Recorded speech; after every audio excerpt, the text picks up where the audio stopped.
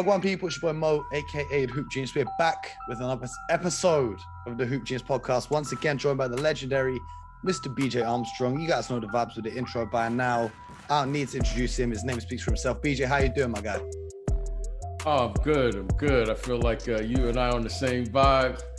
I'm playing around, hanging up my jerseys in my new office setup, and lo and behold, there's Larry Bird sitting right there.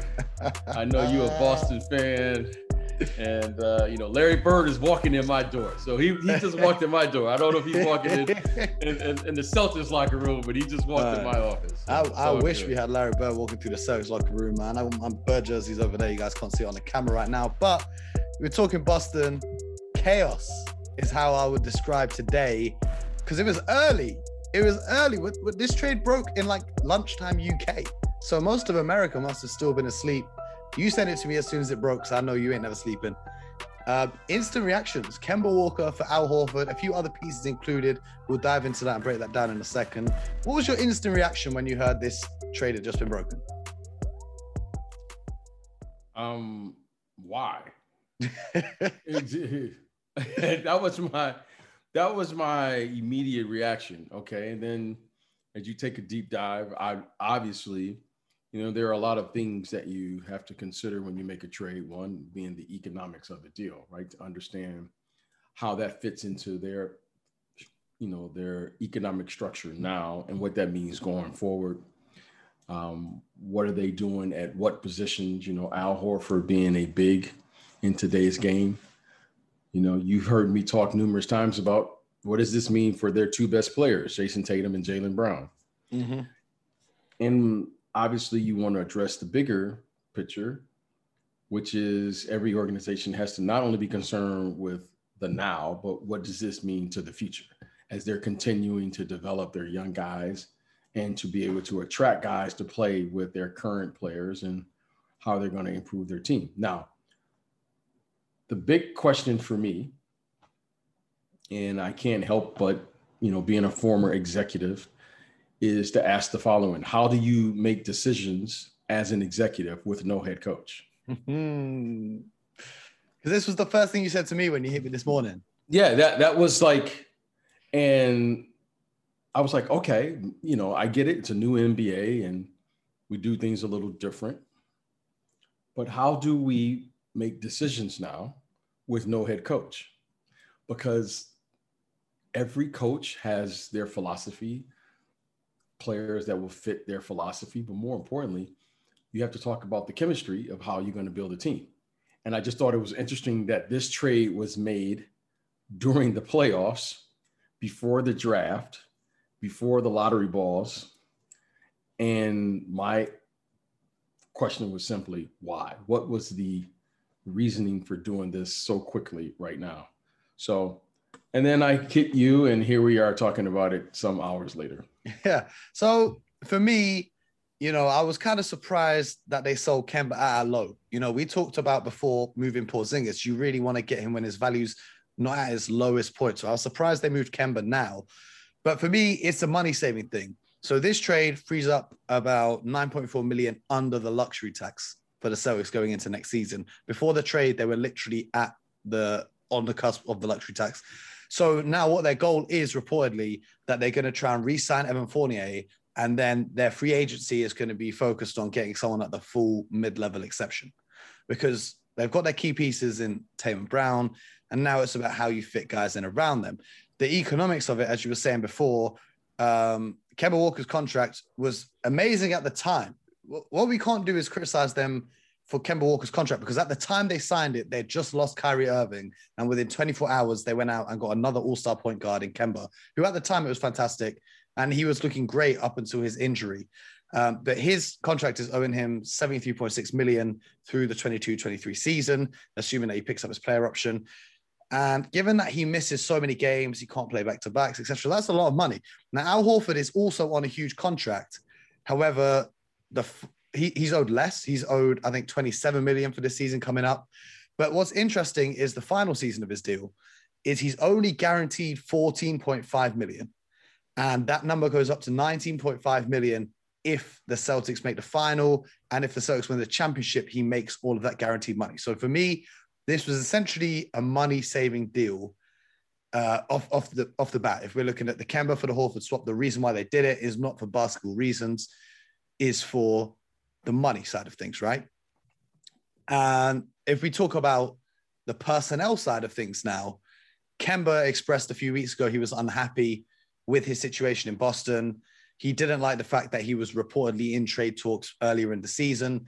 So he wanted to go elsewhere. It's like OKC is turning into a rehab for NBA stars that are kind of unhappy. First, they had Chris Paul, Dennis Schroeder, Al Horford, now Kemba Walker. Basically, Sam Presti saying to guys, come here, play for a little bit, then we'll swap you for a first-round pick. So I'm not expecting Kemba to stay in OKC. We're going to talk about where he goes shortly. But for the Boston side of things, they threw in a first-round pick as well, the number 16 pick. And I'll make this guarantee right now. I can guarantee you the number 16 pick, I don't know who it's going to be, but they're going to go on to have an amazing career, and everyone's going to laugh, saying, yeah, Boston gave away that pick to dump Kemba. I know that's going to happen. I also think that Kemba is going to bounce back from this injury and go and play really good basketball and help another contending team. That's just how the life works. You know, that's just how the universe works. But they gave away that number 60 pick. The reason they did that is, first of all, they've got so many young guys on the roster as well. It would be hard to integrate another rookie. Also, they've gained Moses Brown from OKC. And he's a young, big man, kind of similar to Rob Williams. He's a bit of a project guy, 7 foot, absolutely fantastic rebounder. He needs to do a lot of work on the defensive side of the ball, not a great offensive threat. He averaged, 8 points, 9 rebounds, and 1 block in the game that he played. But here's the thing, and I want to get your perspective as an executive. His breakout game this season came in late March against the Celtics, where he had 21 points and 23 rebounds in Boston. Now, I can't remember if it was in Boston or in OKC, but it was against the Celtics. He had that huge 20-20 game. Now, how much do you think that that's factored into a franchise's evaluation of a guy when he comes into your building or he goes up against your team? And absolutely, do you think that when that happens, because here in the UK in Premier League football, I've seen it happen a lot. Teams will always go and sign the players that have scored against them. You know, if a team loses 1-0, they'll go out and buy that player who scored that 1 goal. Now, from an NBA perspective, how much do you think that 21 points and 23 rebound game inflated the Celtics' perceptions of him? Because bear in mind, Brad Stevens, who's now the GM, was coaching against him at the time. You know, it's funny. It reminds me of so many stories that I have as an executive. And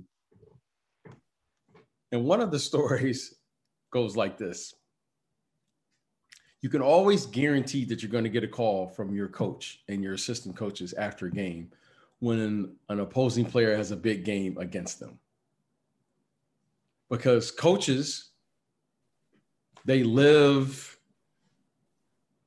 and they live and they have these lows by winning and losing games. And when a young player has a good game against them, they love that player. Mm-hmm. They love that player. They love it because, I mean, if he had a great game against me, he can play, you know? and as an executive, you would always listen to this because you don't have, as an executive, the same amount of emotion to the game that a coach does, right? Because the coach, you win the game, you lose the game, and there's so many highs and lows that goes into it. You're emotionally involved. You're emotionally involved as an executive, but not to the degree as a coach. I don't want to say that this is an emotional decision, but it certainly appears to be one, right? I mean, this guy had 20 and 20 against me. He has to be a great player. I mean, it's me.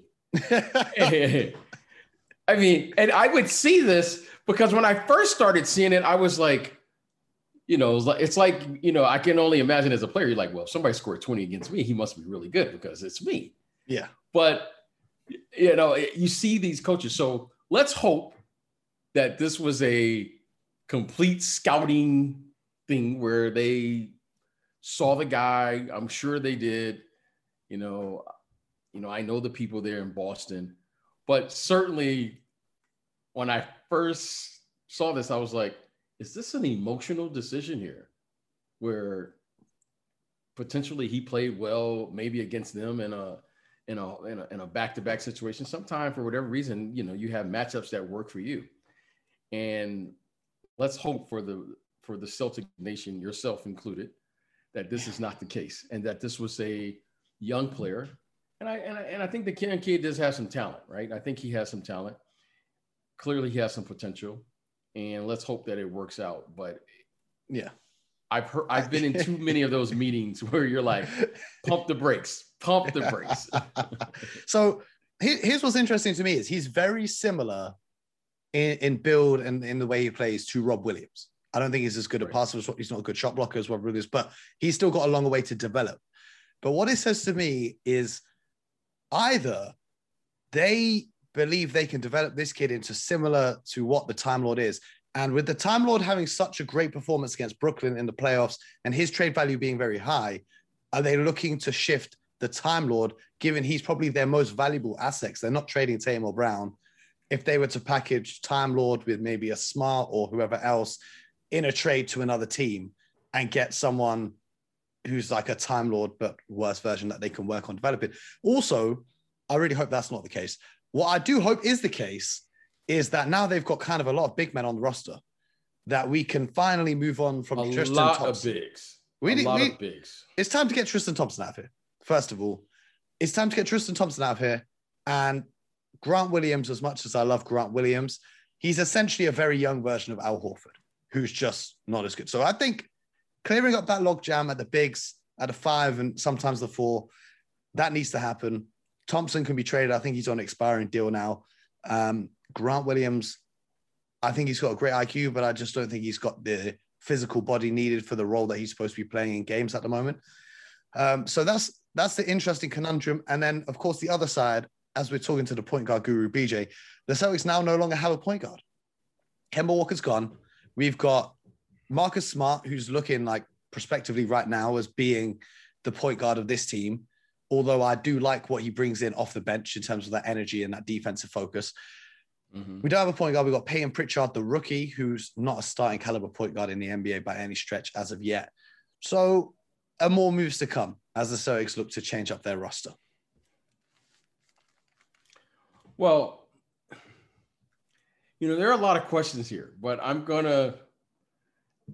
to be patient before giving my complete evaluation.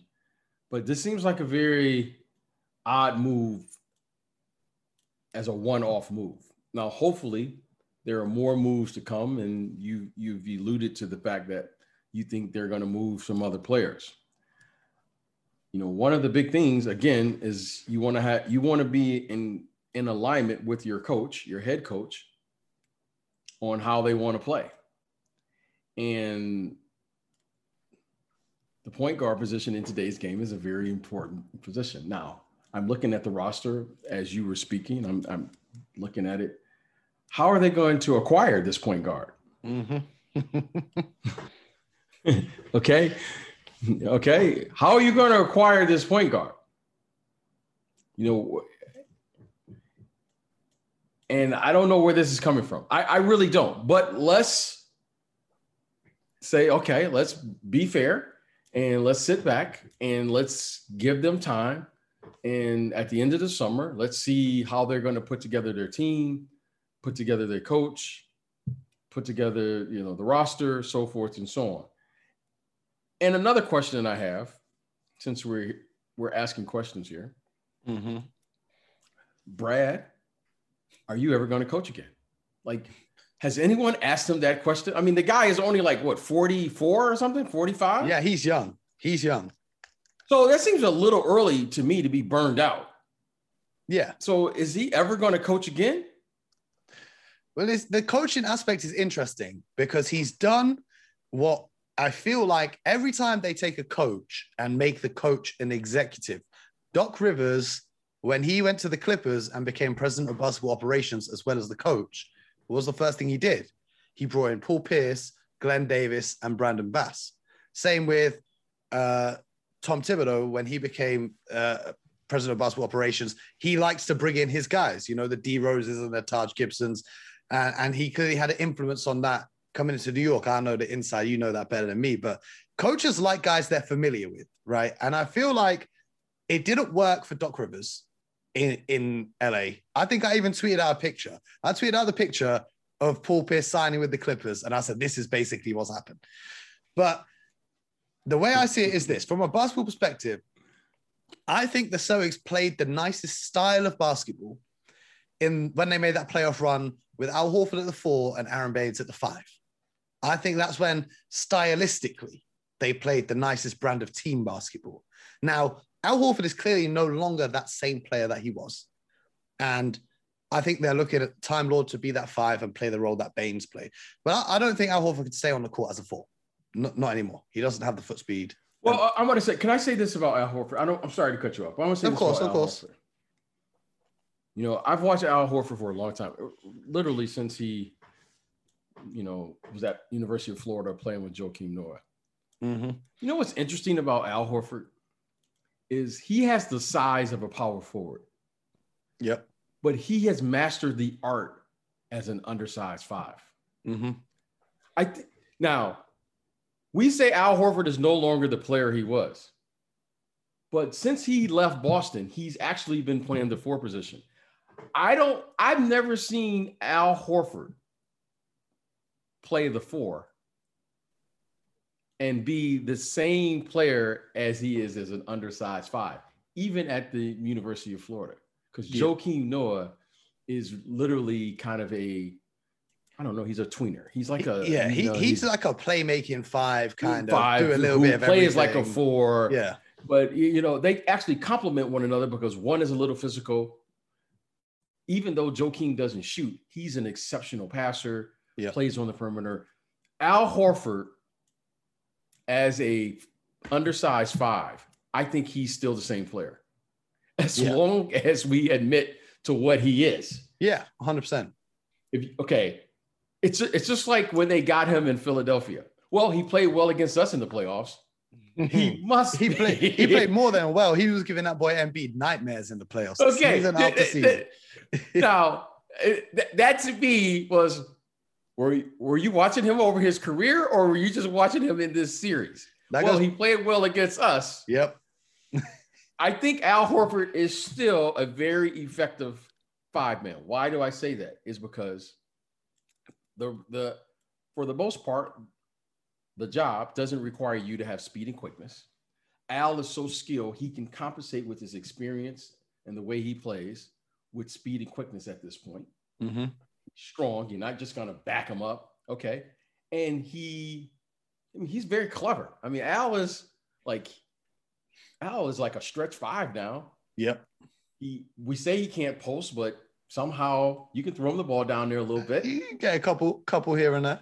He can screen roll. He's an exceptional passer. To me, what he really is, and I've said this, and I say this with the highest compliment.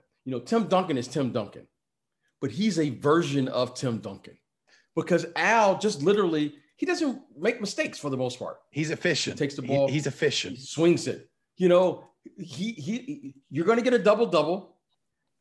And every now and then, Al will have one of those big 20. So I expect him to come in. And Al is what I consider a very, very efficient role player, like an all-star role player. Yeah, I feel you. So I even though people say, well, he's on the downside, bigs aren't really on the downside if they're skilled. Yeah. I think Al is an undersized 5 who we all keep thinking, well, he looks like a 4. He should be a 4. But the guy's been an all-star in his career as a 5-man. The reason I say at the 4 is because Rob Williams looked so good towards the tail end of the season when he was healthy, which is what I'm saying is they both can't play the 5. There's only so many minutes to go round. That's why either they're going to move Rob Williams. I don't think Brad is totally sold on the Time Lord. That's my personal. I don't think he's totally sold. Brad Stevens, the coach, not the GM now. Yep. That's not his. That Yeah, player is he's not the player he's recruiting at oh yeah, Baylor. he's very I'm much sorry, undisciplined when it comes to the way he plays on. He's the opposite of what you were saying about Al Horford. He kind of relies on that natural brilliance of just being able to catch every shot out of the sky and block it. But what's interesting to me is, you know, just what you were mentioning about Al Horford as a playmaker. The Celtics offense this season did look good when Tice was at the 5 and stretching and spacing the floor. So now with Al Horford, they get a 5 back because once Tice got traded, none of the bigs on the roster could space the floor because you had Tristan Thompson, he's not sure. Rob Will, he's not sure. And Grant Williams teams were just happy to let him shoot. So now with Horford, you have to respect his 3-point shot because he can knock those down at an efficient clip and he can make plays as well. So I get it, but it goes back to your point about the coaching now. This is what's interesting to me. So the reports, according to Adrian Wojnarowski, is saying Ime Udoka, Darvin Ham, and Chauncey Billups are amongst the head coaching candidates who Boston hopes to interview for a second time.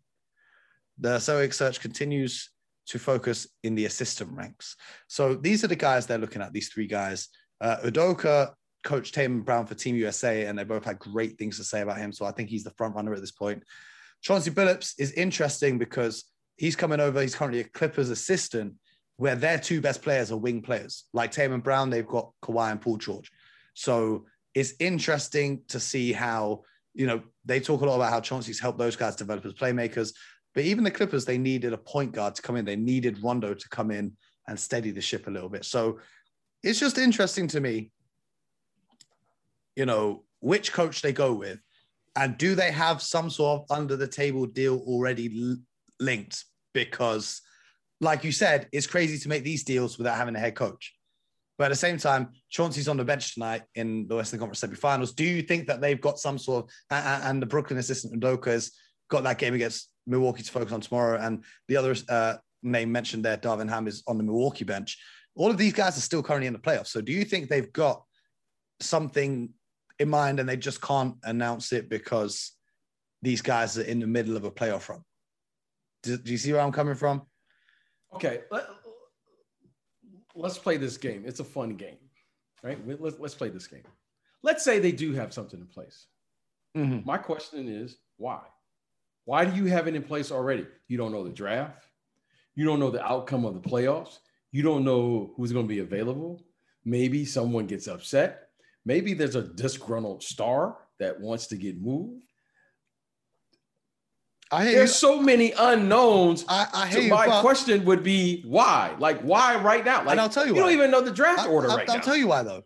Because if they have a candidate that they really, really want to be their head coach, there's currently 6 other head coaching opportunities available in the NBA. They would be looking at it, man, I hope Portland don't hire this guy. I hope Dallas don't hire this guy. Because there's some decent jobs. Like, you can go and coach Dame Lillard and you can go and coach Luka Doncic. We got to talk about Dallas in another episode because that this week has been absolutely crazy, from Rick Carlisle to Donnie Nelson to we got to talk about that another time. But I don't know what's going to, but I just think, surely, as you say, you want to. How many? Okay, I want to ask you this real quick. How many championships do the Celtics have? 17. How many do those other franchises have? No, let's add them up. Ain't no one coming close.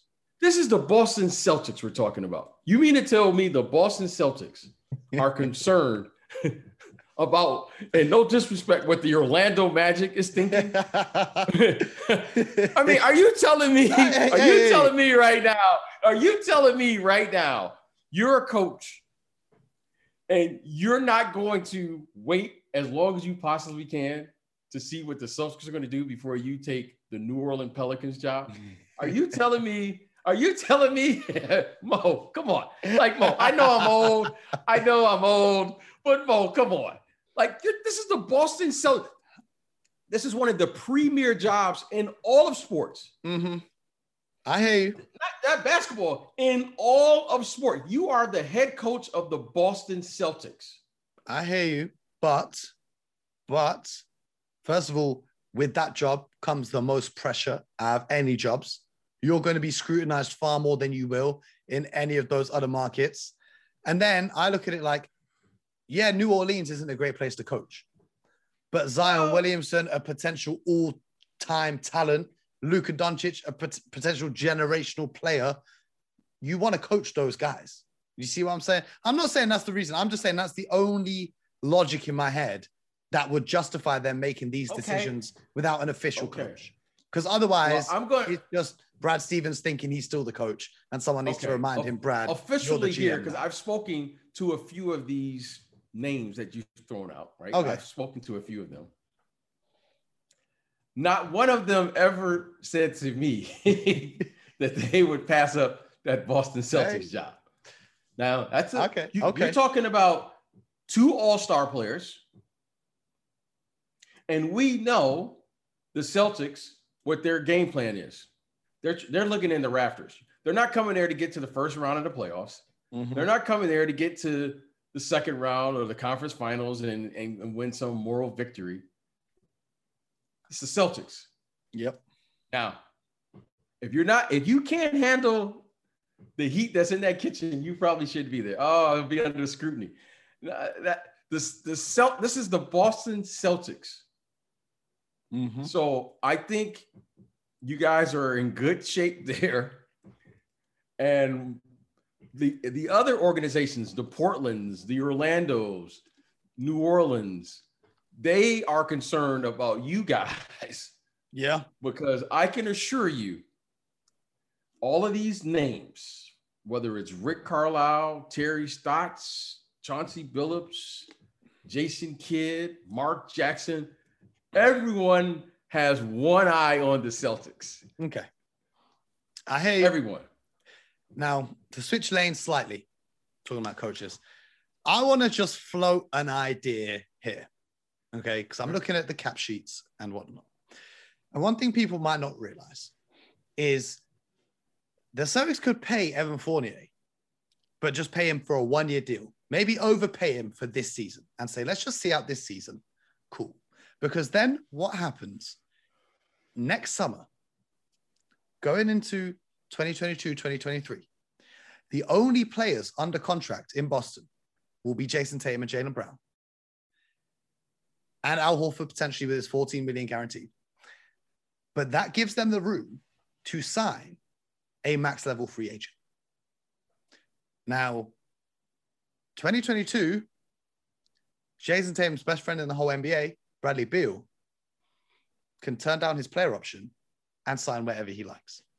Now, I'm not saying that that's likely to happen, but I'm just saying, taking Kemba Walker's $37 million, or it's closer to $38 million that would have been on the books for that summer, has now potentially opened some serious. Now, the depth is going to be absolutely crushed if you go down that route, right? But you've got Tatum, who will be making $30 million that year because his extension will have kicked in. And of course, the travesty that he didn't make the All-NBA team, which has cost him another $33 million. That's another injustice we've got to speak about. Jaylen Brown is on the books for $27 million that year. But you do have the space to go out and get very good free agents, not this summer coming up, but the summer after that. What are your thoughts to that theory, as it were? I've never seen a team win a championship with cap space. Uh-huh. But I'm not, listen. I want to say this and say this very carefully. Go ahead. If you have a question. I was just going to say real quick. If Kyrie Irving's not injured right now, you may very well see the Brooklyn Nets win a championship with the cap space they cleared for KD and Kyrie Irving. You see what I'm saying? The Miami Heat, when they cleared their cap space for LeBron James and Chris Bosh. I get it. But also, we never see 2 players at that caliber who said, we're going here. They didn't even know the current head coach that was there. Well, how did you know this guy? Well, I saw him coach a few times on YouTube, I think was the quote I remember. Okay. Now. Okay. All right. I'm not sure if that's the recipe that you want to have as an executive, is to not know. Yeah. Okay. Now, again, if you're putting together a team,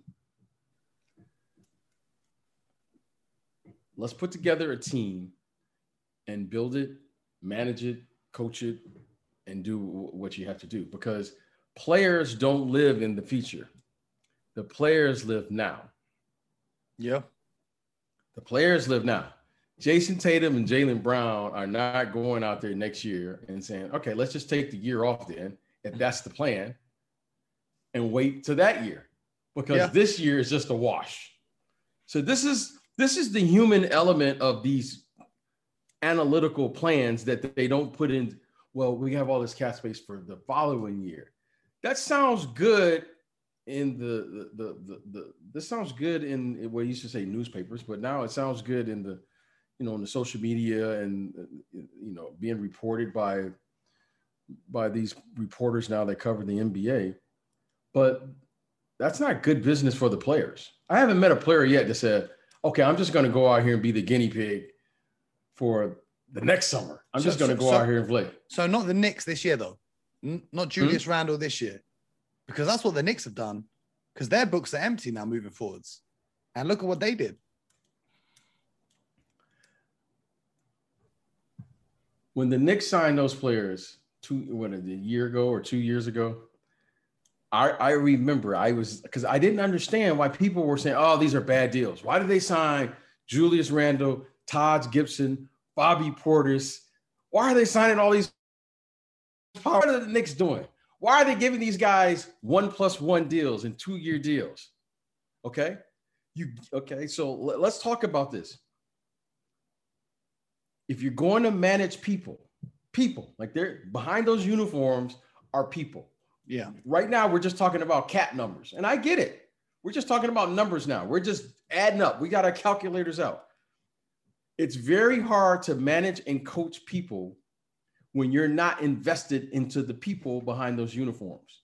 The reason you sign these players for 2-year deals is because you have to, say what you're going to do and do what you're going to say. Because those people have emotions. Yep. Those people have feelings. And someone's got to go down there and deal with the human condition.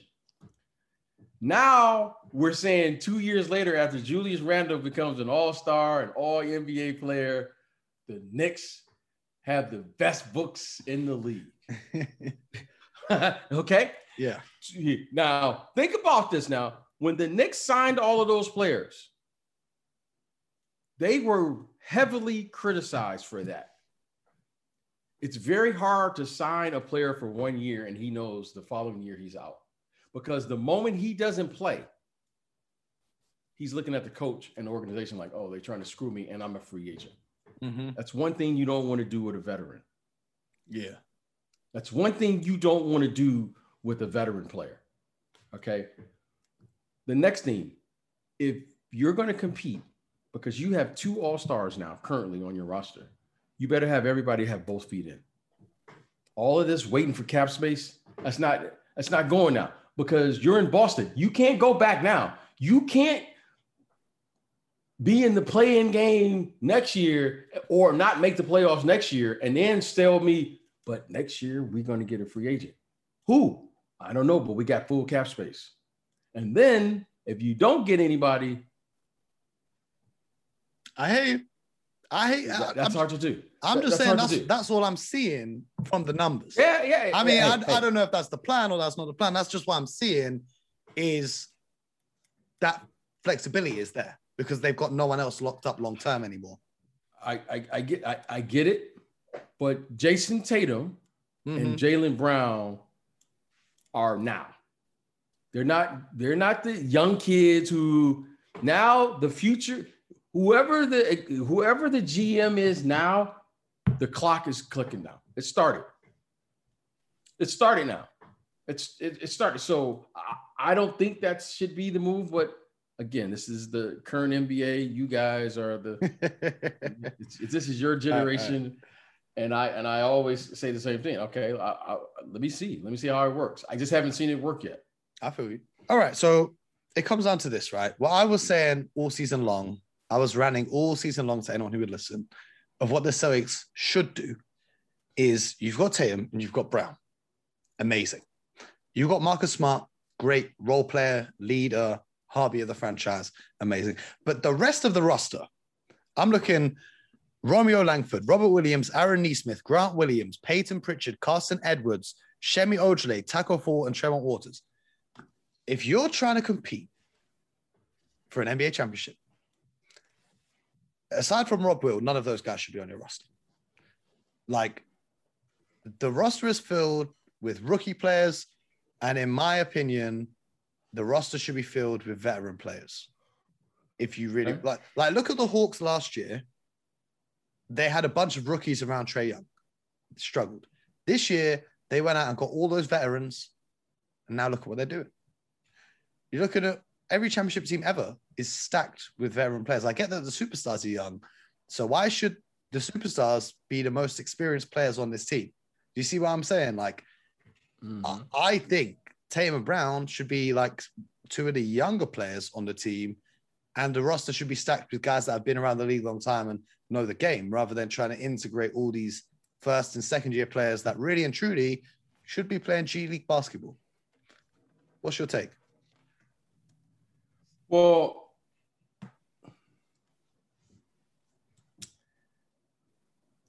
you know, as one of my favorite artists would say, first things first. Hey. First, you got to allow your star players to develop and find out who they're going to be. Okay. A year or two ago, we thought Jason Tatum, we thought Jaylen Brown could be good players. If those veteran players that you're discussing are there, they probably don't develop into the players that they've currently become. I hear you. But having said that, Tatum developed with the roster filled with the Crowders of the world and the Aaron Baines of the world and the Al Horfords back when he was there the first time. So I get breakout. If Gordon Hayward is healthy, I don't know if one or both of those guys develop into that. Oh, yeah. And the Kyrie injury, definitely. I hear you. Yeah.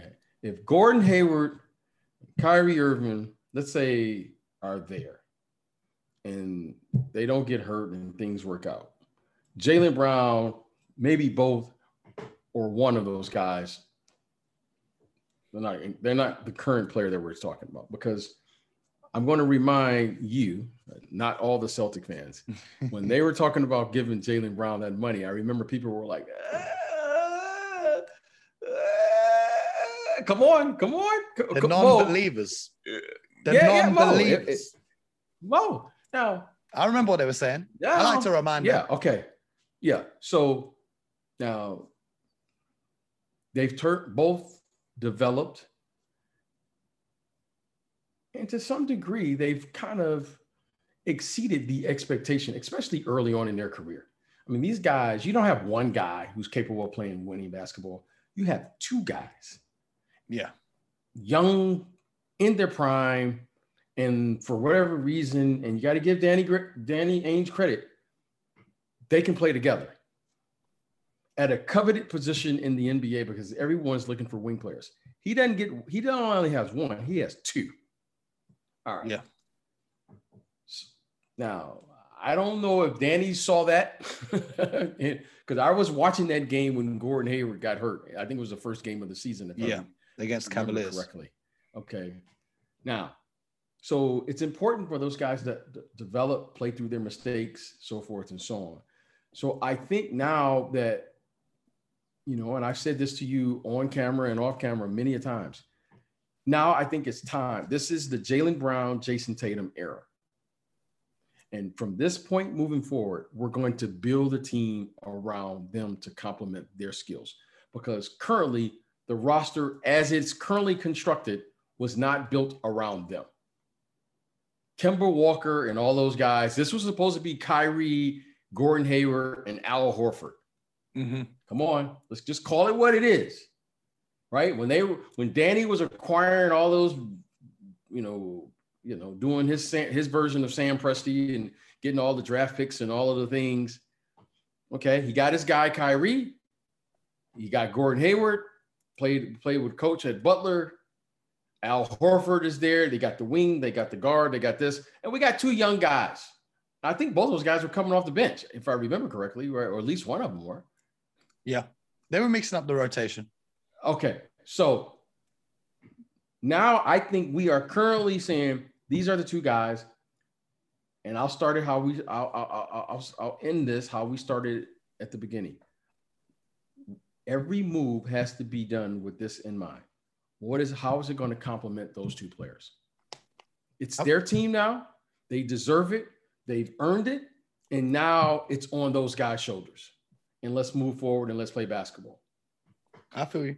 It's going to be interesting to see how they build a team around those two guys, because it is more difficult than people think when you have two guys at the wing position. When you think about most teams, they try and build with a big and a guard or a wing. And you know what I'm saying? So two guys in a similar position is not been great for the Clippers so far. They've had struggles with Kawhi Leonard, who's arguably a top 5 player in the NBA, and Paul George. However you just decide to rank Paul George, some nights he's amazing, some nights he's whatever. But they've struggled, and you know they've had very solid pieces around it. It's going to be a tricky test for Brad Stevens in his new role, and hopefully he remembers that he is no longer the coach of this team and starts making moves with that in mind. Because I'm kind of worried that next year they're going to go out and try and get Gordon Hayward back, and we might as well call Terry Rozier and get Jonas Jerebko and say, cool, Jared Sullinger, do you want to come back from China? Brad Stevens is getting the band back together, but we'll leave that for another time. But I want to talk about this.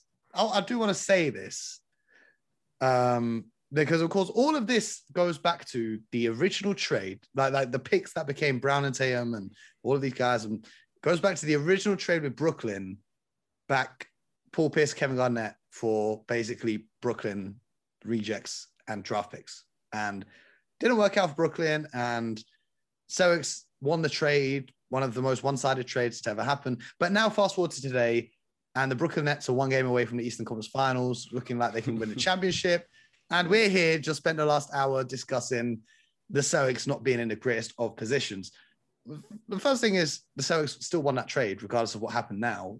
That trade had no impact on Kyrie and Kevin Durant deciding they wanted to play in Brooklyn, because Jay-Z's made Brooklyn cool again, because they would have never played in New Jersey. I can't see Kevin Durant going to New Jersey, but let's just say that what is. But the Brooklyn Nets, let's talk about this, because they've got the Game 7 coming up against the Milwaukee Bucks.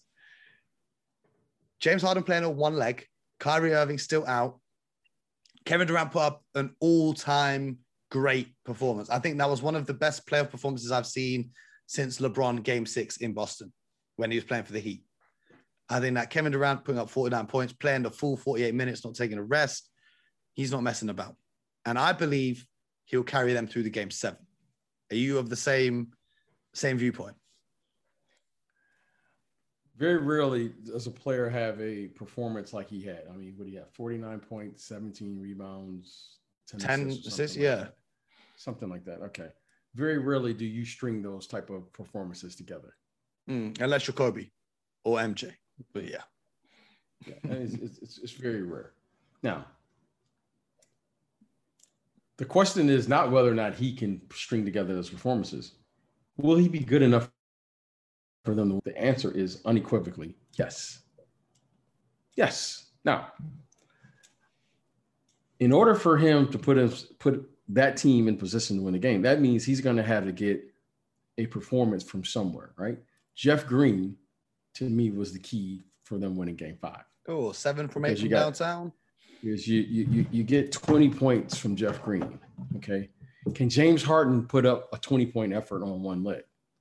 Can Bruce Brown or wherever this Landry Shamet, wherever this 20 points is going to come? Because Kevin Durant is going to get 30. And for the Bucks fans, you just don't want to get the guy to get 40 or 50. So I think that this is going to be a very difficult game, because they're going to have to get 20 points from somewhere. I don't know where it's going to come from. Maybe Coach Nash is going to suit up. I don't know. Someone's going to have to give them 20 points. I don't know where it's coming from, right? They need that, because you got to score too. Now, this isn't like a defensive team. This team was built to score points. Well, Kevin Durant is going to score. He's already shown that he can score. He's going to get 30. Let's just put that in pen. We're not even going to put it in pencil. We're just going to put that in pen. I'll put KD at 50.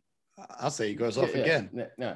Okay, he gets 50 and the other guy doesn't get 20. It doesn't matter. Mm-hmm. Someone's going to have to get 20. I don't know where that's going to come from.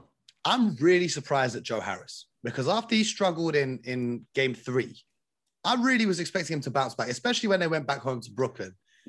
No. He's really been struggling, which is kind of a surprise, but I guess I shouldn't be surprised because that's why he's a role player. But I feel like game 7, now I could be completely wrong. The Milwaukee Bucks could run away with it. Chris Middleton could put up 38 again. Giannis could put up 30, and Drew Holiday could finally decide he wants to score the ball in this playoff series, and they could run away with it. But in my opinion, I feel like this might be a horrible game for you boys and the Detroit Pistons fans to watch, because I feel like Blake Griffin may have been saving something. He might be turning back the hands of time for this one, have something a little left in the tank, and put up a little 20-piece from Blake. I don't care. They need to get 20 from somewhere. Okay. Now, when you get those 20 points in this game 7, it's not an accident. It's by design. You have 2 choices. Okay. I'm going to read to you before your time. There used to be believe it or not, there used to be great players before LeBron and all these guys. Believe it or not. And believe it or not, there was a guy running around. He's in the room somewhere around here. And they had this thing called the Jordan rules. Yep. Okay. And it essentially said this. We have 2 choices. We're either going to let Jordan get his and stop all of the other guys, or we're going to stop Michael Jordan and force him to pass it to the other guys. Okay. Kevin Durant has already showed that he can score against a double team, a triple team, quadruple team. Mm-hmm. So if it were me, he's going to get his. But I sure as heck can stop Joe Harris. Yep. I can stop Jeff Green. And if Blake Griffin goes 8 for 9 in game 7, I suppose you lose that game because that's what I'm going to live with. Yeah. That's it. This is similar to you understand. Now, you're in a game 7. You are going, the guy that's open is open for a reason, because you've heard me say the 3 types of shooters there are in the NBA. Yeah. Those guys who shoot open shots, those guys who create shots, and then there's those guys who can't shoot. Mm-hmm. Jeff Green was open in game 5 for a reason. Because they said, that's what they said. I didn't say it. They said it. Now, game 7, Kevin Durant is going to get 30. Let's all put that in. If he can get 20 from somewhere else, I don't care. And if Blake Griffin goes 8 for 9, you know what you're supposed to do? You're supposed to pat that man on his back and say, great job, and we'll see you in the next round. That's all you can do. So on the other side, the game 6 win for the Milwaukee Bucks, Giannis Antetokounmpo put up a great stat line, 30 points, 17 rebounds. But do you know my favorite part of the stat line, or my favorite part of the entire performance? If we're looking at the box score, let me just pull it up real quick to make sure I'm not mistaken in any way. But my favorite part of the performance, Giannis Antetokounmpo went 0 for 0 from behind the arc. He didn't take a 3. He didn't settle for pull-ups. He went 12 from 20 from the field. He was aggressive, attacking the paint. Now, every time me and you watch a Milwaukee game, I'm there screaming, be aggressive, attack the paint. Be aggressive, attack the paint. Now, I do believe that the Bucks could actually come to Barclays Center and win this game. The question is, because we know KD's going to get his, and whether or not anyone gets their 20 points, but Giannis is going to put up 30. Chris Middleton can put up 30. Drew Holiday may or may not turn up. We don't know. Okay, he had 21 and 8 last night, 21, 8, 5, and 4 steals, which were huge. But my thing is this. I think this game is the Milwaukee Bucks game to lose, more so than the pressure being on the Brooklyn, because they're playing without Kyrie and a hobbled James Harden. I think, as we've seen, the Milwaukee Bucks, they got out to a big lead in game 6, and they maintained that lead. But they also got out to a big lead in game 5 and threw it away. The difference being, midway through game 5, they went away from their game plan and started just jacking pull-up shots early in the shot clock. et cetera, et cetera. So I think it's more on Milwaukee to determine the flow of this game, to determine the tempo of this game, to determine the outcome of this game, more so than the Brooklyn Nets. I think the Brooklyn Nets are set in what they're going to do, but I think it comes down to whether or not the Milwaukee Bucks stick to their game plan or whether they go back to their isolate and maybe run one screen roll and shoot the first shot that we can find. Well, the Milwaukee Bucks came in with one mindset. When you are the visiting team in a playoff series, Mo, you and I know if we are on that team, we have to win on the other team's home court. If you're going to win a championship, Mo, and if you don't have home court throughout the entire playoffs, you have to win on the road. And even if you do secure home court and you want to be a championship caliber team, there are going to be some bumps along the road. You have to win on the road. Now, this team has put together a game, a quarter or two where you said, a half. You're like, I'm intrigued. Game 5 for them, they had Brooklyn. They had them. They had them on the ropes. They let them off the ropes. Now, there's no doubt about what they have to do. They got 4 cracks at this. Both teams have played even basketball at home. Now, that was an impressive victory in Game 6 because they were decisive. They executed their plan. And clearly, they came out with one intention. We're attacking the basket. We're not going to settle, and we're going to win together or lose together. That's the one thing I did like about Game 6. They were very clear that they were going to be patient and make the extra pass. It appears to me when they play this brand of basketball, they are the superior team.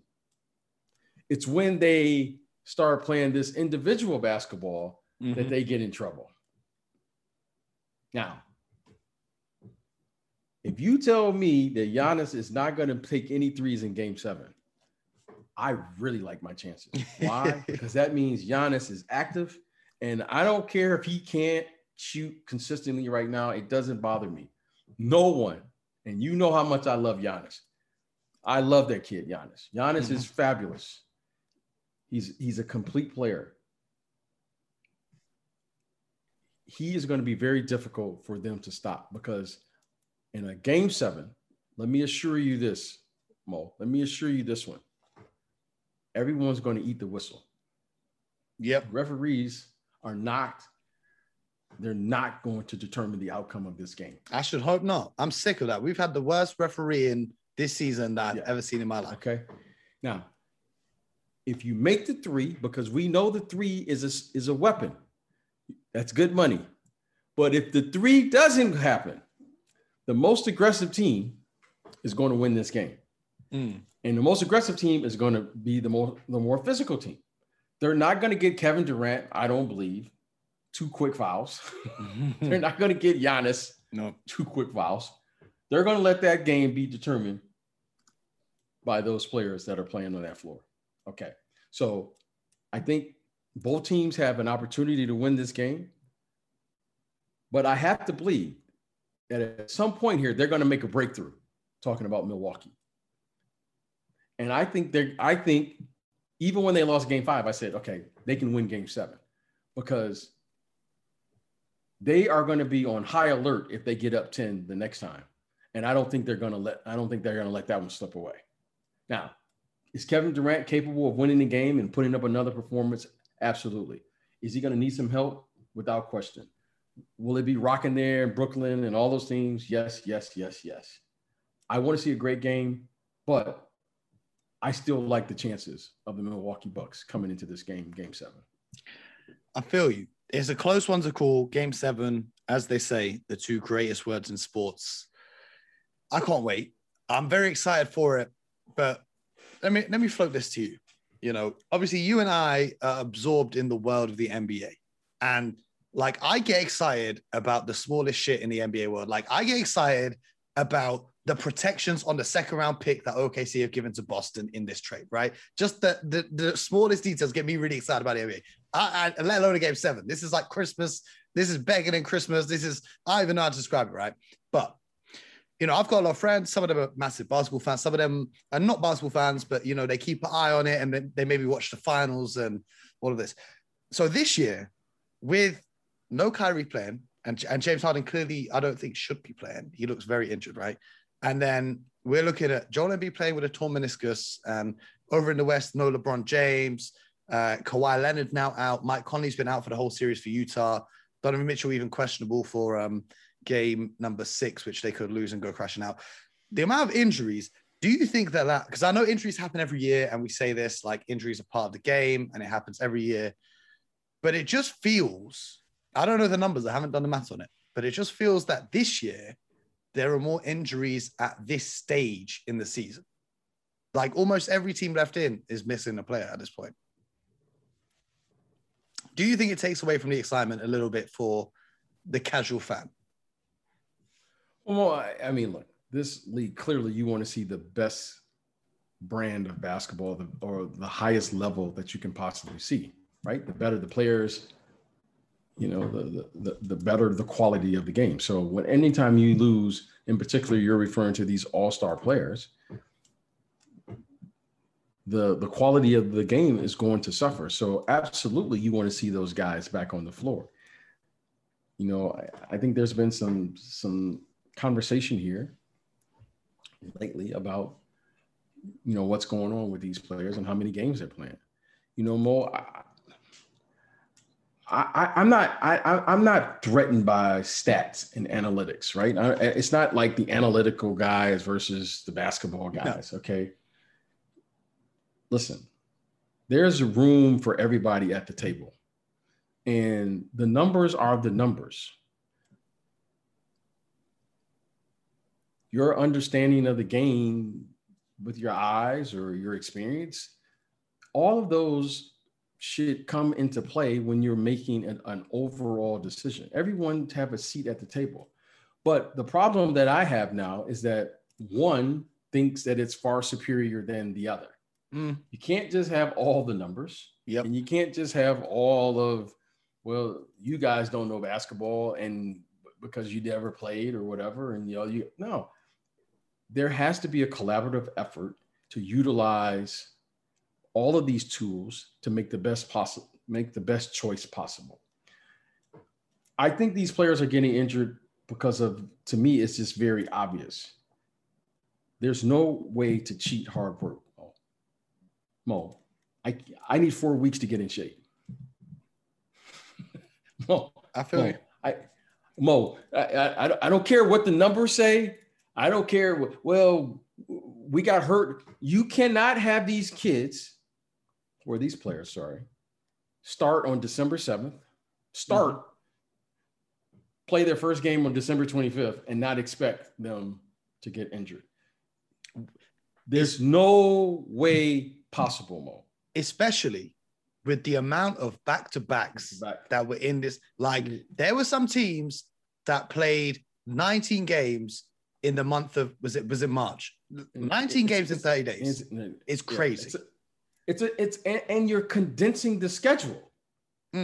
Okay, so Mo, when they say, well, we looked at the last 3 seasons. Let's take the last 3 seasons. Okay, there was an 82-game schedule. There was a schedule that was disrupted. And I finished at 73? 73. And then there was this past season, 72. Those are 3 different, schedules, 3 different events, and they all took a different toll on the body because they're not the same. It's not like saying, okay, let's look at the last 82, 82, 82. The numbers aren't telling the entire and the true story. What they're really not telling is some of those teams only had like a month to prepare for the following season. So here's one of the more interesting things to me. Do you realize, Mo, that the 2 teams that were in the finals just a year ago, the Miami Heat and the Los Angeles Clippers, they both lost in the first round the next year. Yep. And when you factor in Jamal Murray went down for Denver from the Western Conference Finals. Jaylen Brown went down from Boston, Eastern Conference Finals. And when you map the tree backwards, You've even got the Toronto Raptors, who made a deep run, went to Game 7 in the semifinals against Boston. He had problems. Kawhi Leonard now, who had a Game 7, even though they lost it against Denver, out with the injury. Like, that's why I'm looking at this year's champion, not taking anything away from them, because I don't want to do that and disrespect anyone and not put an asterisk on it or whatever. But there's a reason why this year's playoffs have been so surprising, because there's not the continuity of what we would have expected from last year moving forward to this year. Yeah. You can look at the numbers. Let's look at the numbers. Let's use the numbers. But Mo, here's the tell of the tape. A year from now, you and I are going to have an opportunity to look at whoever is the last man standing. This is what I'm calling this championship, the last man standing, because that's what it's going to be. It's going to be the last man standing this year. I want to see what those two teams are going to do after they're playing in the NBA Finals in July. Mm-hmm. They're going to come back. They got to get in shape, because the first game is going to be, October 19th or something. And Olympics, if they've got any guys going to the Olympics. They got to go to the Olympics, And then I want to see those two teams. If those two teams next year aren't in the playoffs or they're out early, then Mo, now we know that all of this chatter that these guys' bodies can't take it because of the condensed amount. Now, has it been unique with the pandemic? Absolutely. Has it been unique with COVID and all those things? Absolutely. The protocols, injuries, yes, they do occur. But what we do know, Mo, there's no way to shortchange the month or so preparation that they need. And there's no way to shortchange the recovery process. If it takes 24 hours for someone to recover and you only give it 12 because you are cut for time, well, Mo, guess what's going to happen? There's a chance something's going to go wrong. And you and I both know if there's a possibility for something to go wrong, you just ask the 76ers right now. Yep. If there's a chance for it to go wrong, it's probably going to go wrong. So I'm from this. No matter when they start or when they finish, these guys are going to get a month to properly train. Not get ready to play the first game. A month just to train the body. Then, Mo, we have to make sure that these players play anywhere from 3 to 4 games a week, 3 games a week, or whatever the case may be. And we can't keep making business decisions, disguising them as we want to do what's best for the athlete, because TV is pushing this agenda. Yep. Okay. Adam Silver, I'm sure, and the NBA, they probably won't admit it, but I'm sure they understand this. They've all been around long enough to know. But when ESPN said, quote, Christmas Day that's worth X amount of dollars. And the All-Star game on TNT. Mo, now let's call it what it is. Let's stop playing. Let the people play around. But here, let's call it what it is. Straight real talk. If it's business, we have to understand that. I get it. Business is business. Mo, making money is not a bad deal for me. That's not I'm all about it. But Mo, these people, the product is suffering. The players are getting hurt. And what is this doing to the product? Mm-hmm. Mo, if those, we all benefit from the stars of this league. Yep. Now, that's the question. This isn't an analytical question comparing what happened last year. This isn't just a basketball question. Well, this is a players' league and they do it. No, Mo, this is a real question because we've all benefited from the stars playing in this league. And when those star players aren't there, and it's a question. I feel you. It's a tough one. And I feel like I feel like if they wanted to start in December this year, maybe they should just keep that December start. So now there's a longer off season. But I understand they need money. TV, we get paid off TV money too. So it'd be hypocritical for me to sit here and talk about this. I understand the business of it. But I just think it's... Mo, just because you get longer doesn't mean that it's better. Mo, we need, the players need, not working out, shooting shots. And we need a month of training. Yeah. Just the body. NBA to get the body ready to play in an NBA game, not work out and shoot up. I'm getting up shots and I'm grinding in the gym and I post it on my Instagram feed. Hey, I'm not talking about that. We need a month to prepare your body to go through this process.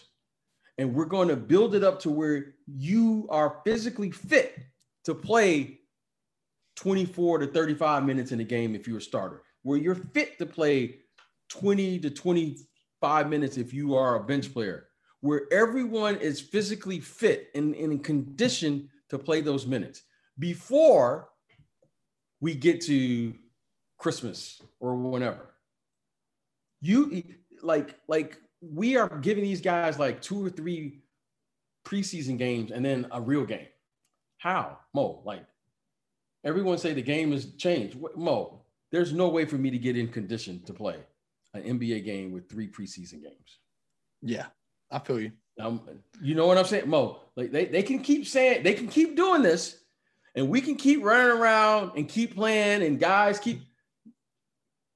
I'm concerned for Kevin Durant because you can't keep asking a player to come off a significant injury, miss protocols and miss games during the regular season, and then put up a 48-minute effort. Yeah. Now, was it incredible to watch? Absolutely. But Mo, do you know the fatigue and the stress that man had to put on his body? Listen, Mo. I got injured and I wasn't even playing in the NBA. So I can't even imagine. I got injured playing high school and college. Like, I didn't even make it to the NBA. I didn't even make it to the pros. So I can't even imagine how much playing because I've been in the gym with NBA guys. I can stay on the court for about 5 minutes. People don't realize how great of athletes these guys. I can stay on the court for 5 minutes. I need to get off. And I'm only spotting up shooting jump shots, let alone do what KD did the other night. I can't do it. But what I do have to say, though, is whilst it is an impossible task for Kevin Durant to play 48 minutes every night, it is not an impossible task for the listeners to hit subscribe right now and subscribe to the Heap Juniors podcast to keep hearing all of these gems of knowledge from BJ Armstrong and my ad-libs and the vibes that I bring too. Oh, man, you're bringing it, Mo. You're bringing it. No, we just having a discussion, man. We just sharing. Listen, Mo, the great thing is that, you know, look, I learned so much talking to you and hearing the perspectives. And, you know, as they say, you know, in life, as you get older, the more things change, the more they remain the same. And what I love about the game is, yeah, the game looks a little different. But you know what's beautiful about the game right now? Is they talk about all these threes and they talk about, you know, you got to either lay it up or shoot your three. But you know what wins though, Mo? Is that mid-range. Getting buckets. That mid-range, that mid-range in the last 4 to 6 minutes, that's where all the great players live. And it's been that way since 1946. Mm-hmm. And it's going to, now they keep talking about the three, but when it comes down to money time, Chris Paul, Kevin Durant, Kyrie Irving, Kawhi Leonard, Donovan Mitchell, everybody got to get to that mid-range. Yep. And you got to figure out how to score, and they got to get 2. They got to get a bucket. So I learned so much from you. Thank you guys for listening. And hey, man, I appreciate you having me on. And because I always feel like this is a new world, a new medium for me. So thank you guys. And I just wish we had more time. Hey, stay locked in. We got plenty more episodes on the way. And BJ just told you guys about the mid-range. That's why I end every episode by saying, make sure you like, tell a friend, subscribe, and all those good things. But most importantly, over all of those things, you got to do one thing, and that's get buckets.